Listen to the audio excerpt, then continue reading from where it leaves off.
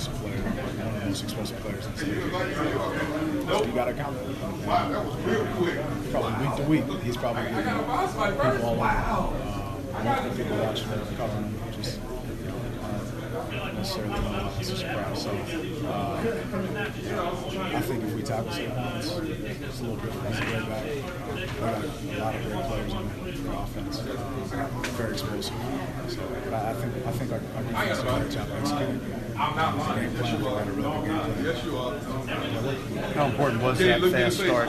Getting the play you're getting and turning it over to the offense short field. Yeah, huge. The ability to go up and play with a lead is obviously really good for us. Really good for our defense and the ability to attack pass rush, get our pass rush going. So, it sets the tone, and that's what we learned this game. To hold them 0 for 8 on third down in the first half. And is that stat? Yeah, that's big. That's red zone, holding the field goals. It's huge, man. Their offense is extremely explosive, and that's a really big start.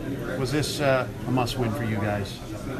Yeah, I mean, I think everybody understood the situation and how big of a game this was coming in, especially short week, Thursday night against a team like this, division game. I mean, everything was pointing towards us being a must-win game. And so, for our guys to, when we got our backs against the wall, we come out swinging. So we did.